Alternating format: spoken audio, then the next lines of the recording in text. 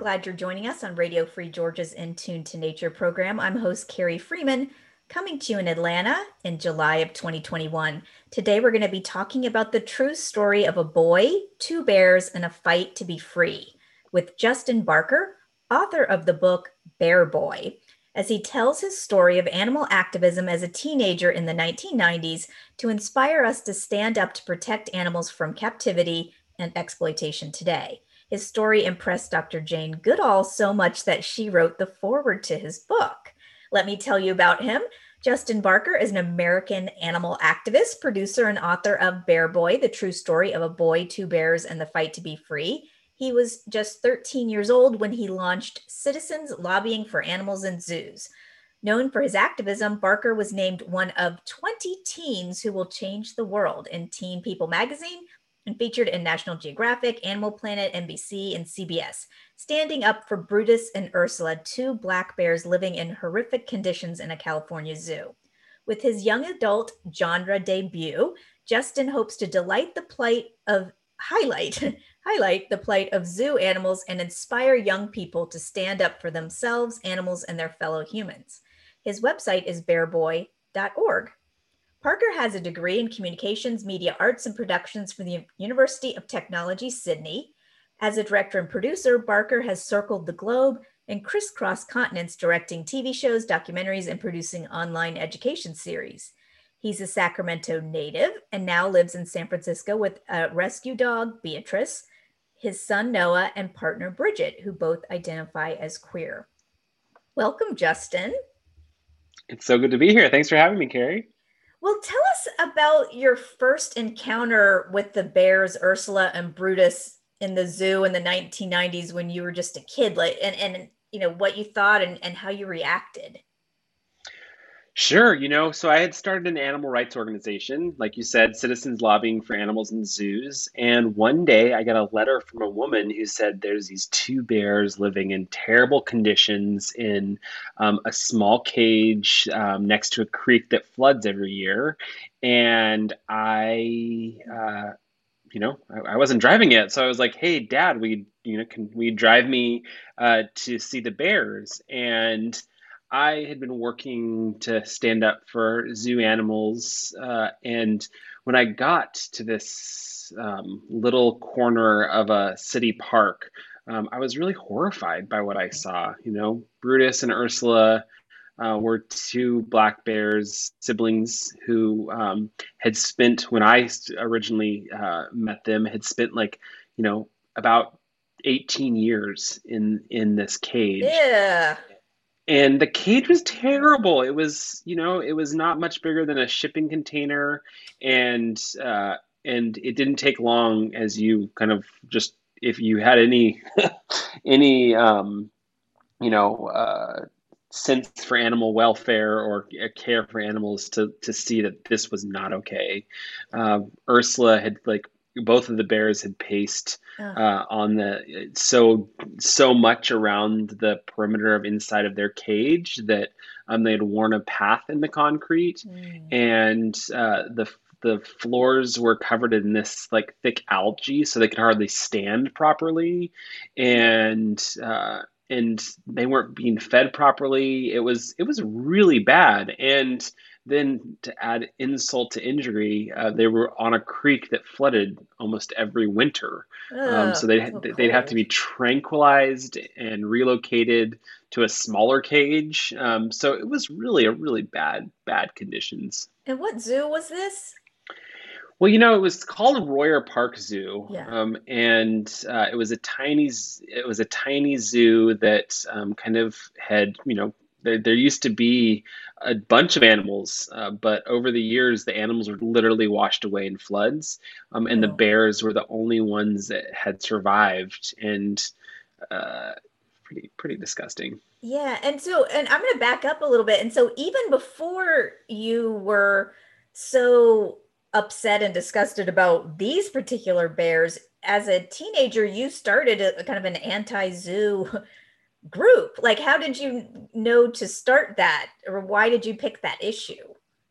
Well, I talk about this in the book, but I found a book about animal rights at a used bookstore, and it's partly why I wrote Bear Boy was because I really, a book about animal rights and about activism changed my life, completely changed the direction of my life.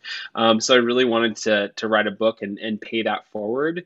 But this book was actually, the one that I found when I was 13 years old, was written by Ingrid Newkirk I from knew you were, PETA. I just knew you were going to say that because there was just so few books if it wasn't like a Peter Singer's or Right. Tom Reagan's kind of animal rights philosophy book. It was going to be an Ingrid Newkirk book. Yeah, Good for Ingrid wrote her. this book for young people, and it was a simple book, but it was really profound. It was a profound book. It helped me realize that I was eating animals by eating meat. I went vegetarian when I discovered that, and never Wow. eaten meat. I'm vegan now, and never ate meat again. But when I got to the chapter about zoo animals, something really pulled at Right. my emotions and heartstrings about the state of animals in zoos, and went from being a real struggling teenager to one who absolutely had a mission. And part of that mission was I told my dad, I was like, hey, Dad, I want you to take me to the Sacramento Zoo every single day during the summer. And I'd go in with my little notepad to investigate what was happening there. And it Wow. was amazing because just showing up every day at the Sacramento Zoo, I started to talk to zookeepers who started feeding me information about what was really going on at the zoo. And Wow. all of that information ended up leading to the American Zoo Association tabling their accreditation. This massive investigation from the local newspaper, the Sacramento Bee, came out and said, basically, with the information that I had shared with an animal rights organization, who then shared it to the Bee, was accused of like animal neglect.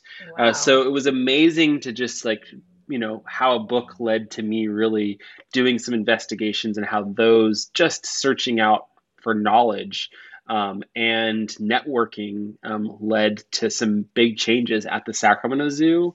And props And to this your dad too for like driving you. Listen up, parents. I mean, he drove you to the zoo all the time, and for you to spend your summer doing that, like doing the work that it takes to research something on behalf of animals to build a case, you know, Right. for them. And like, and the um the bears, like how did you what work did you do to actually rescue Ursula and Brutus, the ones that we were describing earlier that were in that small cage that ended up flooding a lot? Of course. So, Brutus and Ursula, the first thing I saw, when I was there was I asked one of the keepers who just was a maintenance guy. I was like, "Hey, what are you feeding the bears?" And he's like, "It's monkey chow." And I was like, "Do Huh. you ever feed them anything else?" And he's like, "No, we just throw the monkey chow Oh in my through this God, little no slot over fresh here." fruit, no like fresh berries or anything. Nothing, That's nothing. terrible. Yeah. Yeah, so that was my first step. Was the very first thing I did was insist that they change their diet, Good. because that just felt like a baseline. Like you Yeah. shouldn't be feeding bears monkey chow, and they need fish and berries and fruit once in a while. Yeah. Like they need a Fresh mixed food. diet. So that was what started it, and then how you know I ended up getting the mayor of the city's home phone number. And because it was a small town, and they were like, "Oh yeah, he works from home, so just here's his phone number." And he was very unresponsive. He basically laughed at me when I first called, and the city just was unresponsive to Mm, my requests, and I got the media involved. There was an article that came out and ended up on the front page of the local paper there about yeah. what I was trying to do to help their diet, and I quickly realized that whoa, this city is not gonna. The mayor told me at some point those bears were born in that cage and they're gonna die there. That was Ugh. literally told me that, and I hope he I was voted out of office. Well, that was, Not to that, sidetrack you, but like that, no, I I just mean, am mad about that. that turned into my rallying call, Yeah. honestly. And I as much I wanted to free the Bears to get them to a better condition. That was like the main goal. But I also wanted to prove him wrong as a young Right. person. And that's, it turned into a 3-year long campaign. The city was very hesitant to like let the Bears go, but Yeah. eventually they agreed if I could find them a new home, that they'd let the Bears be relocated. Okay. So then I ended up finding a sanctuary, Folsom Zoo Sanctuary, that was only like 30 miles from the zoo, who Great. agreed to take the bears. And then the rest is history. But it cost a lot of money to do that, I heard. Like $250,000. $250,000. That The would zoo normally said, stop most of us. Like we'd be like, "Oh shoot." But how were you able to, as a teenager, to garner so much attention to raise $250,000 to relocate them? it was really a media campaign that I Yeah. that I leaned on. And, as a young person, the media, the local media really loved the story, and that kind of started the thing. We established a fund where people can send money, and then Yeah. money started pouring in, and as it does, the more media got involved, national media got involved. And, every time I was on a national TV show talking about the plight of the Bears, and really talking about how terrible captivity was, I thousands of dollars would flood in. And that's really, over time, that's, how the money was raised. And then it was really pressure, that there was some pressure tactics to actually get the city who kept the Bears to fork over money. And so it was a mix of that, of just like local donations from all over the world, coming into to the fund to help the Bears. And then also just when, you know, The every leverage of the single media coverage was important, right? And you find that out as an massive. activist a lot. Like when you try to ask, like you did as a just a reasonable young person, like, "Oh, hey, let's do something about this," and you get told no or ignored, then you're like, "Well, okay, I got to take it up a notch." And then you get the media involved, and that gives ordinary people more power. Now, tell Indeed. us where Brutus and Ursula are now. Were you able to get them to that sanctuary? Well, Brutus and Ursula are now long gone, and Because this it was we're talking about something from the 1990s. yeah, so they are definitely in a place where there are no cages anymore. Yeah, yeah, yeah. And How long did they and get but to live at the those the sanctuary? they lived there about like 4 and 5 years. Okay, so they kind of retired. They spent their retirement there, so which was it's a kind of a happy ending for them that they got to experience something nice before they died. Absolutely. And what was amazing was, after spending years living on concrete, their bodies had really broken down. Ugh, yeah, And luckily, because they were relocated and in a place that had, keepers who just like really put animals first. yeah. Ursula, had a weekly massage therapist Oh, and an acupuncturist to help with her, the issues with her discs, all the and she had a, pain, yeah, and health yeah. problems. Yeah, and Wow. they were both able to. They had a warm spa, a big enough for both of them to fit Yeah. into. And so they were. It was truly retirement, Yeah. and luckily today the place where they lived, is still home to, bears, rescue bears. So Oh, that's awesome. What's it called again? it's called Folsom Zoo Sanctuary. Folsom Zoo Sanctuary. That's awesome. And have you remained involved in promoting animal rights to liberate other animals from the captivity industry? I still work, right. I'm really in a moment right now trying to get documents released from the San Francisco Zoo. I'm here in Yeah. San Francisco, and it's one of the worst zoos in the country. Oh, In that's odd, oddly isn't it? the Yeah, it's most odd. progressive Yeah. cities on, here. Huh. And it's really bad. This zoo has a very long history from I mean, it's, within the last 10 years, it's shocking what's happened there. And the management is just terrible. And essentially, I think as as I kind of shared, what I started with was my research Right. to really uncover what's happening at a zoo. And I'm doing the same here at the San Okay. Francisco Zoo. I spent the last 2 years requesting documents, and the zoo has just straight up refused. Hmm. And luckily here in San Francisco, there's a like pseudo judicial body called the Sunshine Ordinance Task Force that ensures that there's like transparency in Good. records. And they just a few months ago found that the San Francisco Zoo is in violation of city and state laws, and Great. also in violation of their lease agreement because they refused to release information to me. So it's taken 2 years to get to that point. So Wow. these things take time, but that's where I'm at right now, is really trying to better understand the state of my local zoo, Yeah. because that's the best thing we can do as Right. activists and people who care about animals. Like, there's so many zoos in the country. Why not Yes. focus on your local one to really hold them accountable? Right. If you're just joining us on Radio Free Georgia, this is In Tune to Nature, and I'm host Carrie Freeman talking about the new book Bear Boy with author and activist Justin Barker. The website is bearboy.org. Justin, how does your identity as a queer person feature in this coming of age teen activism story?